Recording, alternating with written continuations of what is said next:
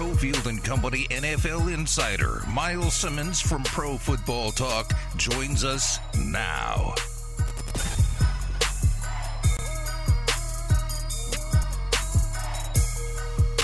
Five o'clock hour. Willie's here. It's Cofield and Company. Ari steering the ship. Finley Toyota Studios. Football expert Myles Simmons in. I am going to go off the beaten path, though, Myles. First of all, how are you, buddy? I think he's there. I know he is. Come on, board. Come on. It's like I can hear him in the background. Or is that Willie breathing? Yeah, that's me. We'll hook up with him in a second. Baseball. Look at these Japanese. Unbelievable.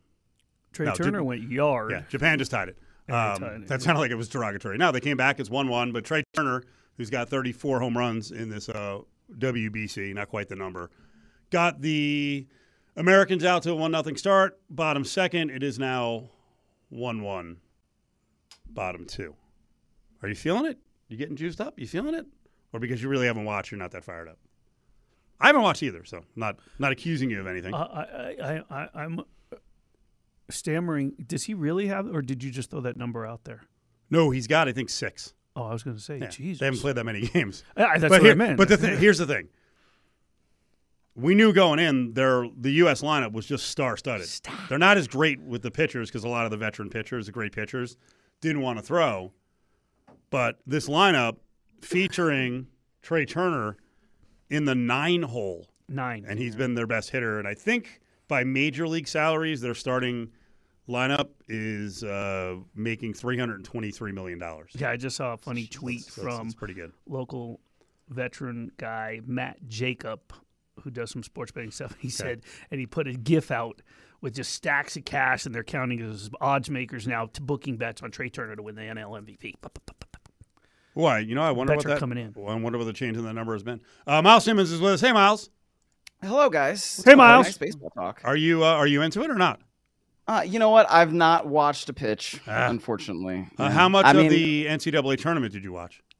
A lot. Good. Not as much as I would have, but I had a friend from college who was in town over the weekend, and I had not seen him in like 4 or 5 years. So did a lot of drinking over the weekend and watched some basketball, but caught up and did a lot of fun other things. So, yeah. Fun other things. So before we get into football talk, with the libations, do you have any good food stories for us?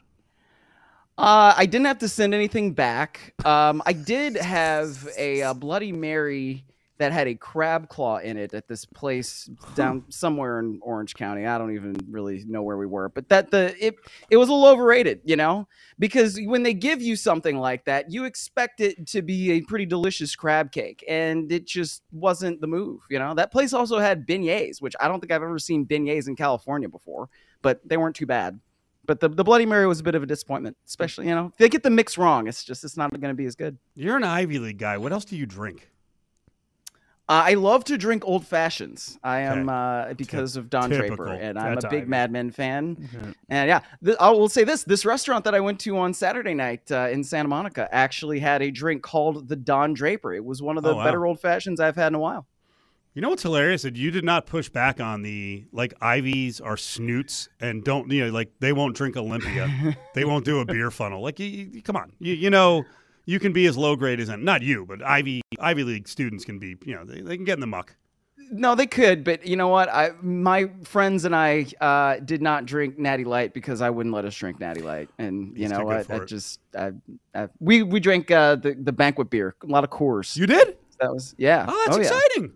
That's exciting yeah. from Cobra Kai. Yeah, It's worked out. Mm-hmm. That deal has worked out well. Ivy League, you weren't the guy please tell me you weren't the typical guy from Good Will Hunting. How do you like them apples? No, no. You're just jumping in conversations and ridiculing people and belittling them. No, I would never do that. That's not the kind of person that I am. Do I know people like that? Absolutely. But mostly people like that go to Harvard and maybe Princeton. There you go. All right. I'm glad you took a shot at Harvard there and also Princeton. Adam Hill is of the belief that because of the units and the money that's handed out by the NCAA tournament, that we all have to root for all the teams in our conferences. I don't agree with that. If I don't like these schools all year long, I'm not going to start rooting for whoever in the Mountain West, San Diego State, or for me in the Big Ten. I'm not rooting for Indiana. I don't care about the money. I feel the exact same way. I mean, and it's not that, the Ivy League is going to send people in all the time. Like, it's cool that Princeton's doing well. That's very nice and well and good for them.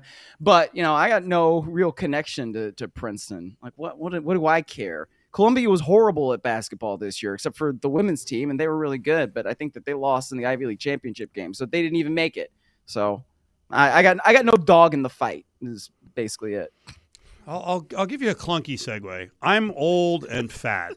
That doesn't mean I'm going to root for every old and fat guy. Did Big Ben really talk to the Niners about coming back last year?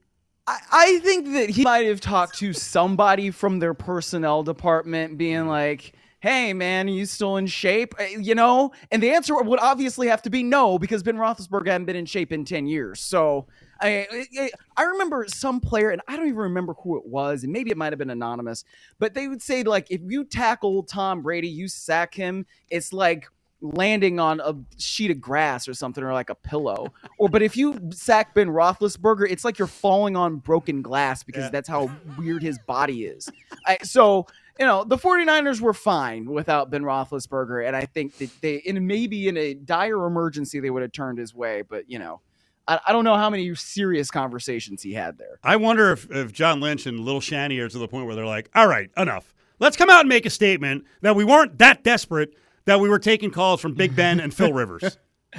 I wonder if, you know what? They'll be at the NFL league meeting next week, so maybe they'll get asked about it. Maybe I'll ask them about it if I get the chance. By the way, speaking of that, at the league meeting or whenever it's going to go down, is Roger Goodell going to get like $60 million a year? I don't know that they will say that publicly. I mean, he already does, right? The New York Times reported that. I would be surprised if he's not making substantially more than that. By substantially, I mean like 65, upwards of 70. He earns it.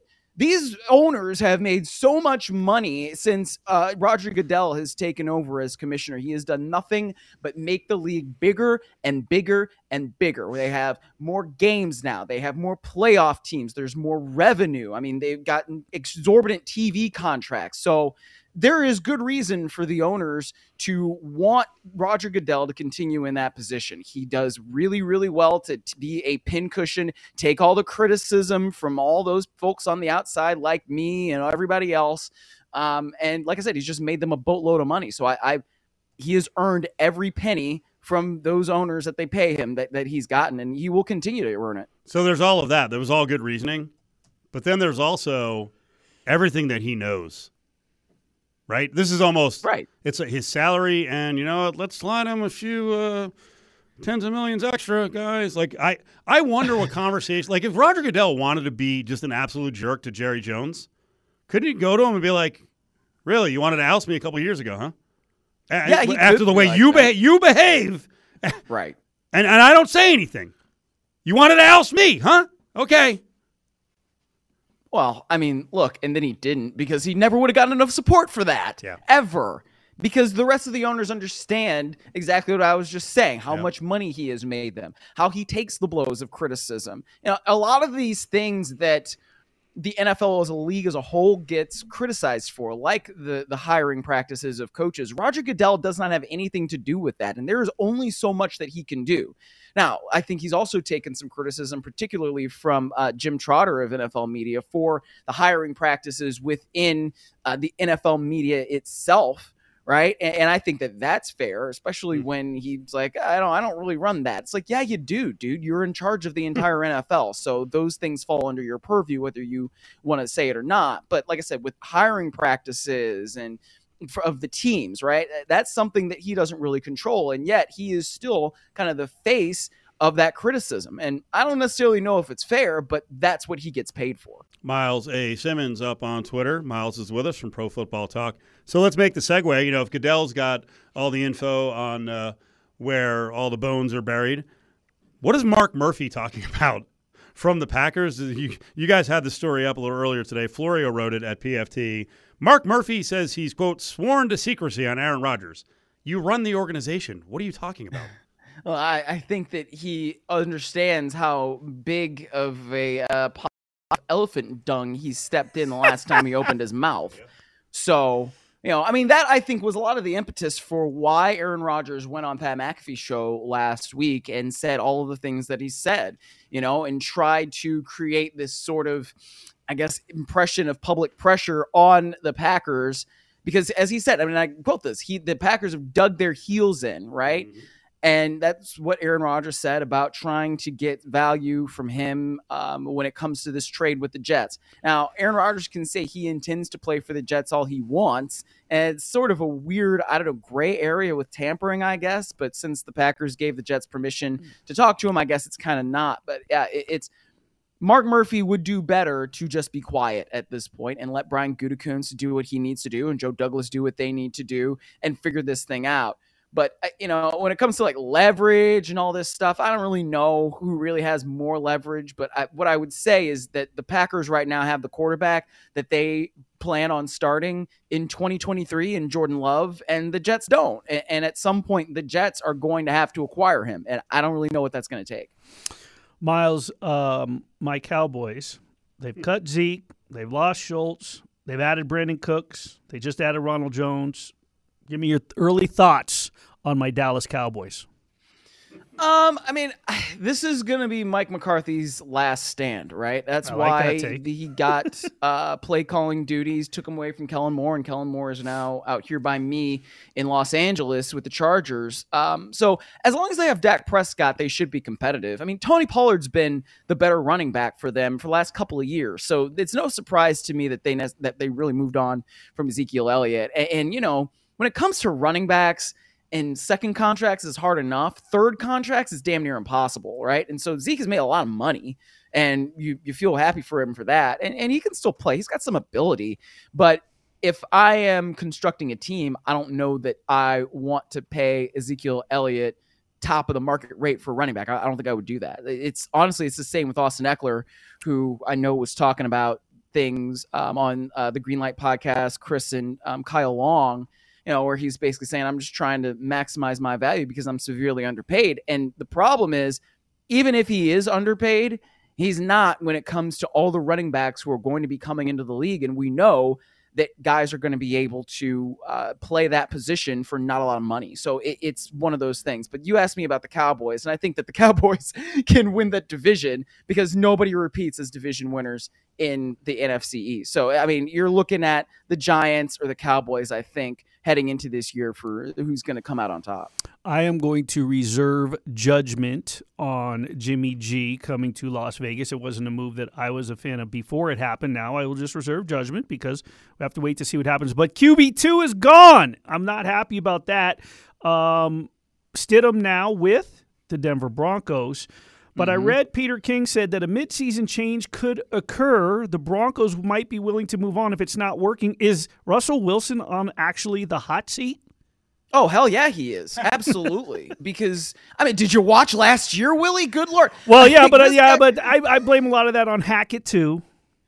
I mean, yeah, some of it's definitely on Hackett, and Hackett is one of the most overwhelmed head coaches that I've ever seen, which also makes this so interesting what guys like Alan Lazard and Aaron Rodgers have said about Nathaniel Hackett, being such a great coach and da-da-da-da-da. I mean, like, I watched it. He was not a great head coach. He was one of the most unprepared head coaches I've ever seen. But that being said, I think when you have somebody like Sean Payton and they paid him as much as they did to come in there and be the head coach of that team, you're not just going to look at Russell Wilson, even though you've guaranteed him X amount of dollars, right? You're not just going to be able to stand pat with him. You don't care. At a certain point, if it's clearly not working, I would move on to Jarrett Stidham, see what you've got. And then the year after that, you draft a quarterback or you figure something out in free agency or you figure something out with the trade. There's no point. I mean, it was extremely cost prohibitive to get rid of Russell Wilson, after this year. But this year being 2022, but after next year in 2023, if he still stinks up the room, there's no reason for him to be the Broncos quarterback in 2024. It would be a significant cap hit, but it's something that they would be able to spread out, and it's something that I'm sure they would absolutely consider. Myles Simmons, Cofield & Company, giving us a couple minutes like he does every Tuesday in the 5 o'clock hour. We appreciate that. What I don't totally appreciate is what the Raiders are doing at quarterback.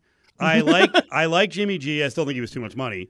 But I think we all have to fully recognize it. There's a good chance Garoppolo can't play 17 games a year. And I'm kind of wondering if the Raiders have money left for a backup. They don't have money left because a lot of guys are signed elsewhere to be backups, borderline starters.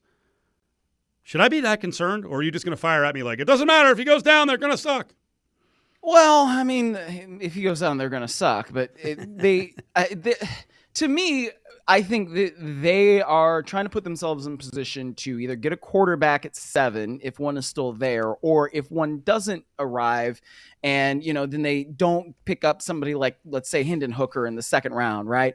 Then you at least have Garoppolo who can start for you, right? It's not like, I don't know, Garoppolo is an incompetent quarterback. He is a competent quarterback. It's just the availability that is always going to be a question with him just based on the way his career has gone.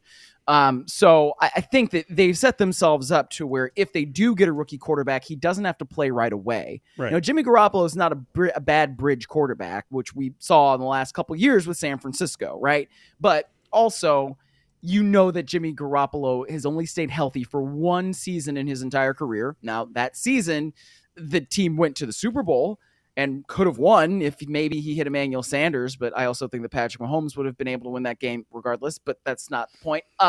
So Garoppolo's fine as a quarterback, but yeah, you need somebody else in there that you're either drafting and developing, or you're drafting with the idea that they're going to take over for Garoppolo sooner than later. Yeah, I feel like the bridge needs a backup bridge once it has structural issues, and I don't want the rookie to be the backup, nor Chase Garbers. But there are names out there. They're not the most sexy names. Like, I don't think Matt Ryan's going to sign up to be a backup anywhere. I don't know if Carson Wentz would, but I don't Matt Ryan play football ever again. I'm sorry to cut you off, but I've had enough of Matt Ryan. Holy crap. Every time I hear Matt Ryan's name get brought up in these conversations, I just roll my eyes and I think, oh my God, did you watch that man play football last year? He is done. And I say that with all due respect to Matt Ryan, who was an MVP. He was very good in the 2016 season. He would have won a Super Bowl if Kyle Shanahan had done some things a little bit differently and Dan Quinn had managed the clock a little bit better. But oh my goodness, hang it up, please, Matt Ryan, and enjoy that $12 million guaranteed that you have coming to you from the Colts because they renegotiated your contract and you were really, really bad last year. He was benched twice, once for Sam Ehlinger and once for Nick freaking Foles. Are we kidding here? Enough with the Matt Ryan. Fired. Sorry. Who does Myles like least, Princeton or Matt Ryan? Jesus. Oh my gosh. I mean, I'll watch Princeton basketball. I can't watch Matt Ryan again. I can't. How awesome would it be have this conversation if again. Next week NBC and Florio come to you and they're like, "Yeah, you're gonna do a podcast with Matt Ryan." That'd be fine. Okay. I mean, I would be very grateful because it means we could talk football and I wouldn't have to watch him play football. All right, Myles. We appreciate it. You might not like me very much, though. Hey, before we let you go, just going to remind next time you come to Vegas, I'm going to take you to a place in Boulder City. It's a historic, world-famous breakfast joint, and they have the best Bloody Marys. And it comes with a big, thick slab of bacon. Yep. I'm going to hold you to that, Willie. Oh, no problem. I got you. Nice. Myles, maybe sooner than you think. We appreciate it. Thanks, you, buddy. All right. Thanks, guys. Did I just say thanks, you, buddy? Thank you, buddy. Yeah, I didn't get the Bloody Mary there at that place. I got the michelada, probably at like 9 o'clock in the morning. It was good. It's world famous. That place, I mean, the lines outside that joint. Got to know people. Got to know someone. Yeah. We got in like that. Follow the guys on Twitter at Steve Cofield and at Willie G. Ramirez, or tweet the show at Cofield & Co.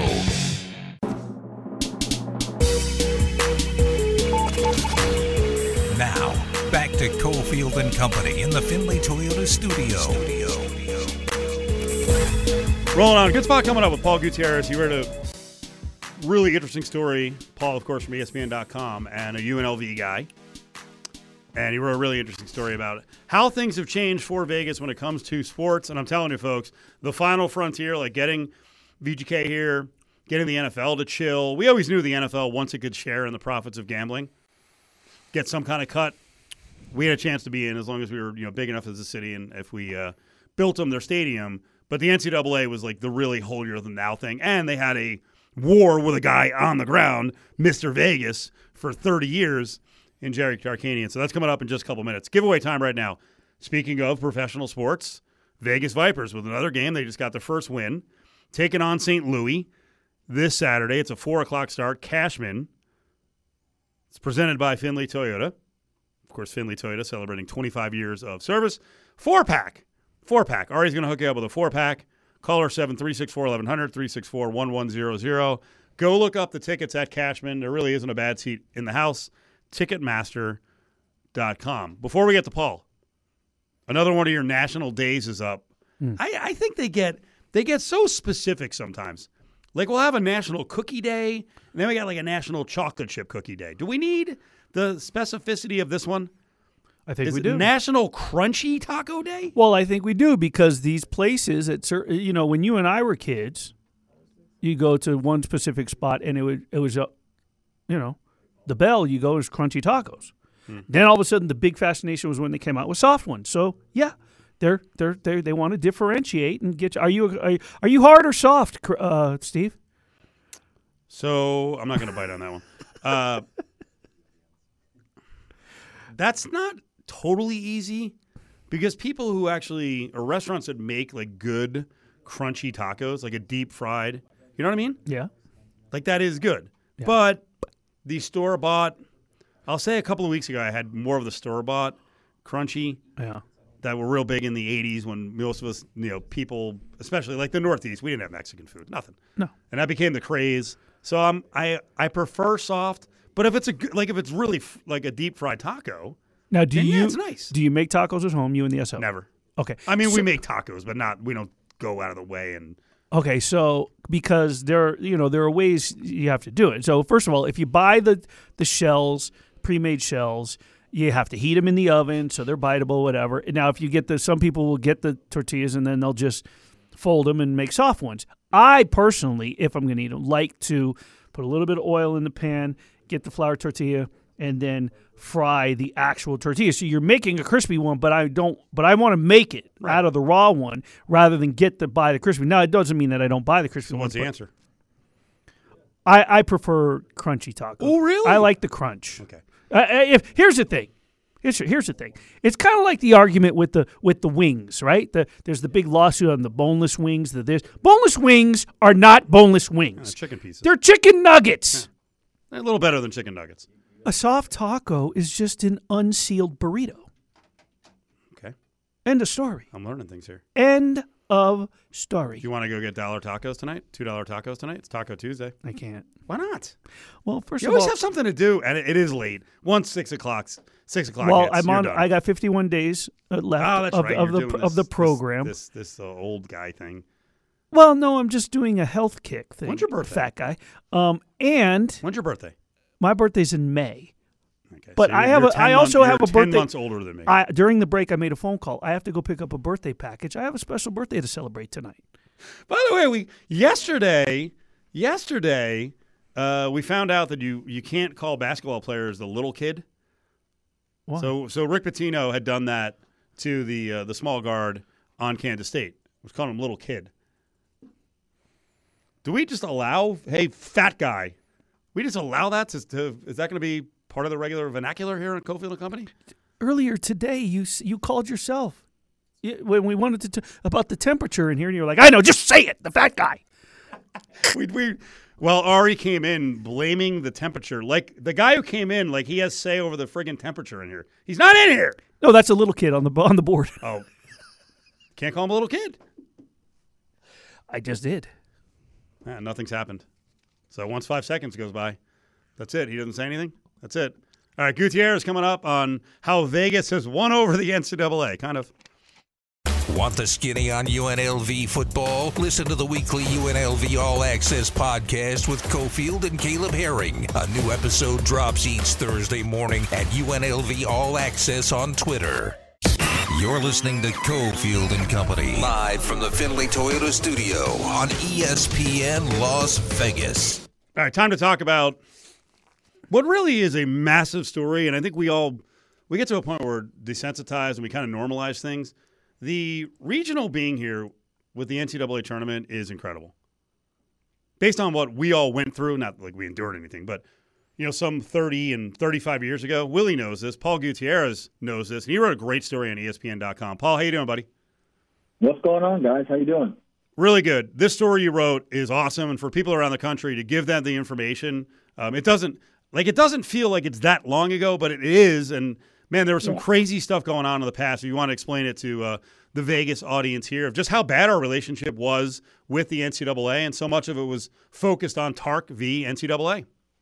Yeah, I'll tell you what, guys, it was so long ago that this is when Willie and I actually had a class together. Charlie Zobel was teaching media ethics, I believe, on the campus of UNLV. And I don't know. Obviously, I failed that class. But it was media ethics. So that's how long ago it was. But when you look at the history of sports in Las Vegas, and Willie, I'm sure, would agree with this, it wasn't that long ago when UNLV men's basketball, the Running Rebels, were literally the only show in town. Yeah, the Stars were playing baseball in the spring and summer, but year-round, it was all Rebels all the time. And the legendary battles that Jerry Tarkanian had with the NCAA that he brought with him from Long Beach State when he came to Vegas in 1973 continued forever. And the fact that at that point in time, UNLV and Jerry Tarkanian in particular, Las Vegas in general, was the center of the NCAA's ire and was seemingly coming after them all the time. And again, 30 years is a long time, but when you think about it in terms of just humans, it's only one generation ago that the NCAA has gone from targeting, in their eyes and in their opinion, targeting UNLV in Vegas to now embracing it. It's kind of mind-blowing, and it makes all the sense in the world when you see all the professional teams that are coming, the general acceptance of sports gaming and gambling by everybody. And the way I kind of put it is I kind of quote The Godfather here.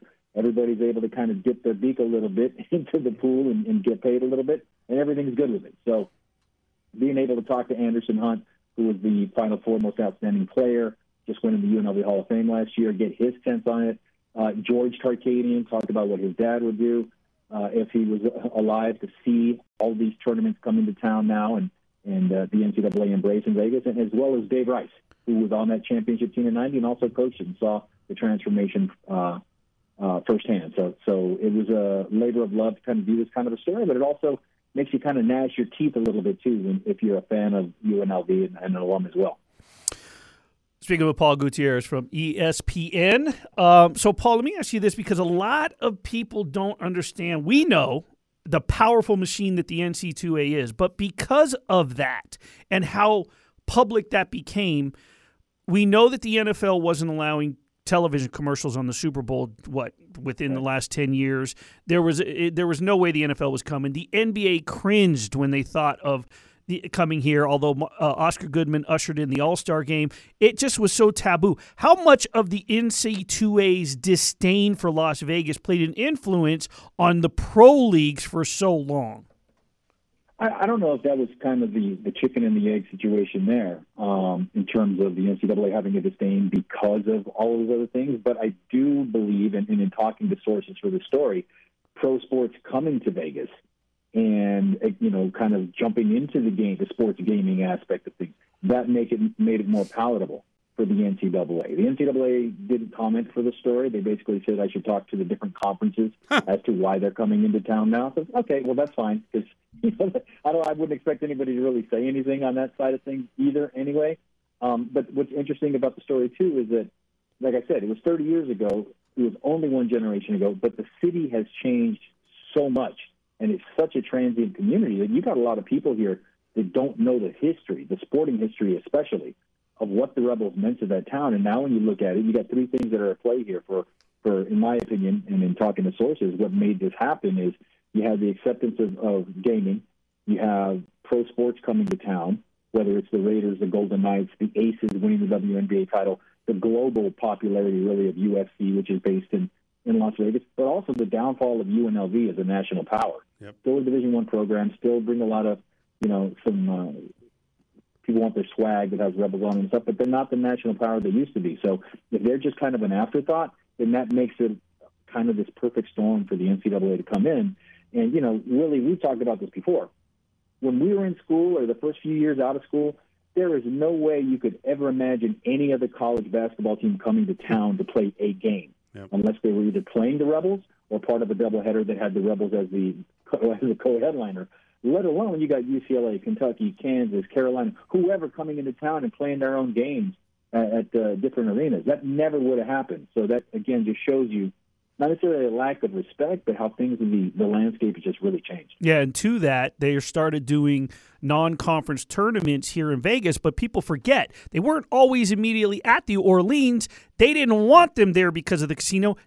Those tournaments that you see in November and December, they started at Valley High School. Yeah, they didn't want kids walking through casinos. Yeah, and that was the other thing, too. I remember being in high school still when I had initially applied to come to UNLV. There's a huge article in Sports Illustrated. I want to say this was like winter of '87. That's when the huge winter basketball high school tournaments were in Vegas. Reebok. And SI did this huge thing, and you'd see the high school kids walking up and down the strip. It was like, it was so taboo, and now it's so accepted, and just, things change, and it's, nothing about gaming has changed. It's just the acceptance of it, I believe. Well, let's address your part of the story where you talk about the takedown of the UNLV program by the NCAA. I loved your Dave Rice note. Yeah, and that's the interesting thing about it from Dave's perspective is that he and Larry Johnson were the only two players on that championship team that did not serve at least one game suspension during that season. Yep. And Dave told me, well, that's probably because Larry and I were the only two new guys on that roster. Right. The NCAA had been going after them so hard that they found something. I mean, talking to Anderson Hunt, he couldn't remember why he got suspended. He just remembered that he got a phone call in his hotel room at 7 a.m. telling him he could not play that night at Temple. Yep. And he told me it just pissed him off because he always wanted to play in the Spectrum. And again, that just transforms you and takes you back to the time of when guys wanted to play in Madison Square Garden, Boston Garden, the Spectrum, the Forum, iconic venues, and he couldn't play there. He talked about Stacey Ogman literally getting yanked off a plane before they took off to go play LSU on Super Bowl weekend in 1990. So every player on that roster that they won the title when they went 35-5 served at least a one-game suspension, except for Dave and Larry Johnson. Every college athlete in the country who's benefiting from NIL needs to read the story and realize that Tark was a big part of the reason why this is happening. And that's what George told me. He said, and that's the thing that I was interested in, was getting his take. And if anybody's going to speak for Jerry now after he's passed for a few years, it would be his own family members. And George, I asked him, point blank, how would your dad respond to this? And I know the way I set the story up is you could imagine the statue in front of Thomas Mack standing up, slapping its forehead in disbelief of everything that's going on. But he said his dad would feel vindicated, but not vindictive. He would actually feel proud of Las Vegas being accepted and, feeling good about it because of everything that Las Vegas offers as an ultimate destination. Dave Rice pointed out, he said, look, it's not just the NCAA tournament. The Super Bowl is coming next year. And as you pointed out earlier, Willie, who would have ever thought that, considering 10 years ago, Vegas couldn't even get a commercial on Super Bowl Sunday because of the gaming aspect. Yeah, and you speak about Jerry Tarkanian. When he went on to coach at Fresno State, here's the thing. He could have had all the animosity in the world. He could have been vindictive. He could have turned his nose up. But the thing is, there were times he still got emotional when he spoke about his times and what he built here in UNLV, and not just the program, but the community itself, because it was like you said, it was the only show in town. Baseball's baseball, the Stars, the 51s, the Aviators, we all love Don Logan, but the show, the entertainment value, it was UNLV basketball. Yeah, and when you talk about a Rebel basketball game back then, it was, like you said, the only show in time. You talk to the players from that era, and they wouldn't know who would show up and be sitting on Gucci Row. As Tark himself said, it was harder to get a ticket on Gucci Row than it was to get a ticket to a Frank Sinatra show that night. Yep. And, yeah, he did have Frank Sinatra make a couple calls to try to recruit for him, too. So a lot of these things turned off the rest of the country, and it was kind of seen as, oh, that's kind of strange, and what's really going on out there? I'm not here to say they were clean or dirty. I'm just saying that they were just doing things that other major colleges in the United States were doing at that time. It's just people, for me, I'm always a big believer in learn your history, know your history, and otherwise you're doomed to repeat it. I think UNLV would love to repeat the on-court success they had at that point in time anyway. And speaking of learning history, very recent history that I think people have kind of filed away or really never paid attention to, you shouted out Jim Livengood, and so did Dave Rice. I think that's really important. Yeah, because he was the guy that a lot of people that I talked to for this story pointed at. He's the one that actually lobbied the most to have different tournaments come to town for the NCAA to come and, break bread and see, hey, look, Vegas actually has world-class hotels, world-class restaurants, world-class venues. And they started when they tried to do, which was kind of a funny deal, but it lasted for a year or two. The Vegas 16, I believe, was the postseason tournament. Yep. And that got people to come to town and take a look and see it. So, again, the fact that you got 5 conferences holding their tournaments in town. You got the West Regional Final coming to town this weekend with, as I mentioned in the story, a longtime Tarkanian nemesis, UCLA as the headliner, so to speak. And then the daddy of them all coming in 2028, the Final Four. It's just stunning to me as someone who was in school at UNLV in the early 90s to see this. Because I remember my mind being blown when the Big West tournament came in 1994. Because I was like, how in the world is the NCAA allowing this? Yeah. And as somebody told me at the time, it's like, hey, people learn, people grow. And that's what Dave Rice told me about his time. And Livengood, who hired him at UNLV, was they were able to get that message across to the powers that be that look at the potential here. It's a family destination. It's got this, that, and the other. And as Dave told me, he speaks from experience because he still lives here and he still has his family here. Go to ESPN.com. Check out the story Paul Gutierrez on the NCAA and Vegas and a lot of UNLV stuff in there. Let's close on this one. Any early impressions from first exposure to QB1, new leader of the Raiders, Jimmy G? He likes to wear black, so that was a positive, I guess. Even though he said his grandparents always told him to bet on red, then he caught himself, no, black. I was like, okay. So I guess I have to use the Wesley Snipes Passenger 57 gif, always bet on black. Yep. But, no, I think it's just a good fit. And I've joked this about Willie. The question people really want to ask, the real question is he a better fit? Is he an upgrade in this system from Derek? Not is he a better quarterback than Derek, but in this system. And I believe he is because he knows it. He has a previous relationship with Josh McDaniels. He's going to have to relearn it, like learning to ride a bike again. But there's already a built-in relationship between the two, a mutual admiration and respect that Derek and Josh kind of butted heads a little bit throughout the year and put their best foot forward. But they're already starting 2 steps ahead of where they were with Derek last year. And we saw that with Jarrett Stidham looking more comfortable and confident in the system in 2 starts than Derek did in the previous 15.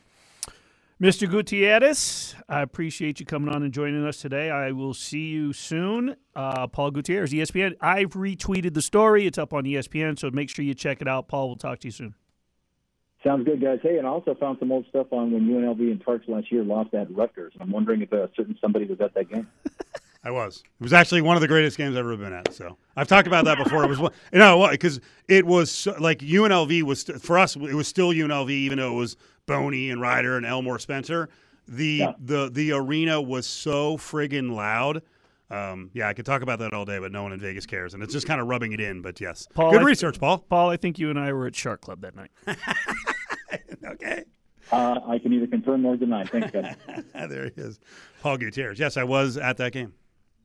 I don't think I was on the call because I did play-by-play at our student station. We've talked about it before. Yeah, I think I was just a fan, but yeah, it was loud and like we talked about 3 hours ago. Yeah, everyone in the country knew who UNLV was. I don't think I got the significance of what was going on with the NCAA at the time. Now you look back at it like that's a couple of years later. Like you didn't give a chance for a team to continue to try to play for national championships. And like Paul said, and now we look back on it, what the NCAA was doing was selective enforcement, and that was one of the lines. I think George Tarkanian used it, saying his dad was just kind of wanted to prove the point. Like you can't just come after us, right, when we're doing what it takes to play with the big boys. Everyone's doing I've talked about it a lot recently. Right? I have no idea what Gonzaga does, but I know this. Gonzaga beats out Arizona and UCLA and powers in the Big Ten for players. How do you think they're doing that? Right. Right? We're going toe-to-toe with Arizona and Oregon to get players.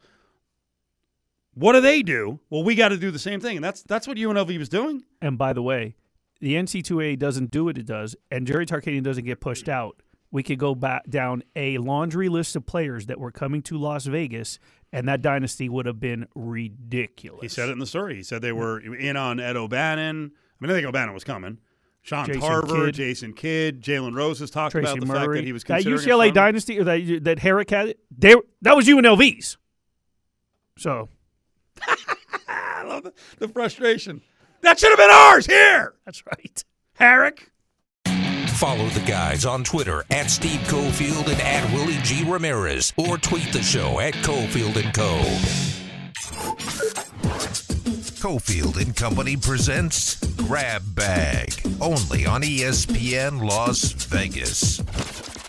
Yeah, just talking to Paul Gutierrez from ESPN.com, Raiders writer, but also a UNLV guy, wrote a really good story about the softening of the NCAA stance and where things have come over 30 years to have a West Regional in Vegas. And Willie and I are big college basketball fans from the 80s and the 90s, and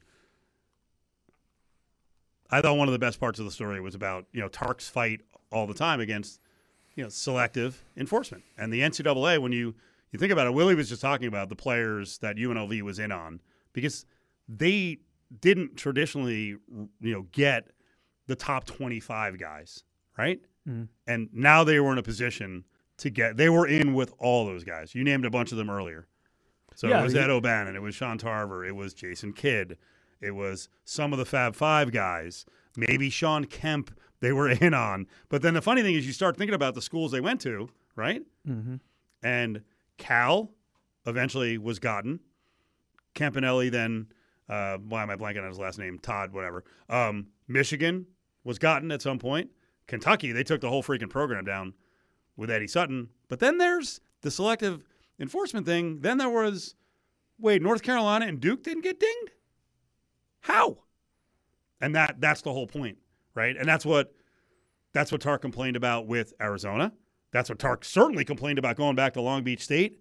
And Wooden onto the next coaches at UCLA, where they had a system of paying guys. They didn't want to step on their poster boys, if you will. Duke, North Carolina, and Duke was the poster boy. I mean, remember, if you watch the documentary on the Run of Rebels and more stuff on Duke from those years, Duke was doing the same exact thing to get players, but somehow Duke were the good guys, and Michigan and UNLV were the bad guys. Yeah. Come on. They didn't. The UNLV was definitely the bad guys. They didn't like the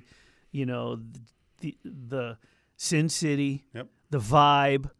They didn't like Jerry Tarkanian, and they had to make an example out of somebody, and that's how they did it by, like as you said, selective discipline, and that was who they chose. And eventually they were taken to court, and they had to pay Jerry Tarkanian about $2.5 million. Yep. So. That era, the other crazy thing to get into. The other crazy thing to get into is this movie Air that's coming out. Yeah. Right? Around Nike and Jordan and Sonny Vaccaro. I'm hyped about it. I'm totally hyped about it. I'm hyped about it because I met Sonny Vaccaro when he brought Adidas here and he told me personally for a story I did for USA Today that he was bringing the big time tournament at the time because he wanted to put Nike out of business. Not the company, but the Nike tournament that he helped evolve from when the original summer tournament was like 4 teams and 6 teams from the original guys in town, Ron Montoya, John Farrell, who left Vegas, went to San Diego, Larry McKay, Jim Allen. They put the summer circuit together. Vaccaro brings Nike to Las Vegas. So on the herd, he talked about going to the premiere. I want you to listen to a couple of these bites because I was driving around today. I'm like, I don't know if this is completely on point. So LeBron and Michael, the 2 best basketball players I've ever seen. But I will say this, Michael Jordan's more interesting than LeBron James. That 10-part documentary on Michael Jordan, fascinating. The movie last night, fascinating. And I believe the reason is athletes today, they give too much of themselves. They've got brands. I know where they stand on vaccines and politics. I know their family, what they eat, where they travel, what they fly. I didn't with Michael Jordan. You don't have to show me what you're eating for lunch on Twitter. You really don't. Mystery is powerful. Okay. I get that. I don't agree with everything he said. Give me the second one. And that's why as we keep peeling back layers and layers and layers of Michael Jordan, they're all interesting. Michael Jordan kept to himself in his hotel room, smoking a cigar, taking a nap, watching TV. He didn't want to be bothered. Michael was insanely private, and it makes him fascinating now. Okay. He may have been insanely private in terms of keeping things quiet, but if you think Michael Jordan spent his time in his hotel room smoking cigars and watching TV, I was like, what are you talking about? Colin? I think Colin's awesome, but are you nuts? You're right. Michael Jordan is more interesting. He lived a life. I think LeBron probably is pretty boring a lot of the times. But MJ sat in his room. I don't know about that. Yeah, well, I can't wait for LeBron's 10-part series when he retires.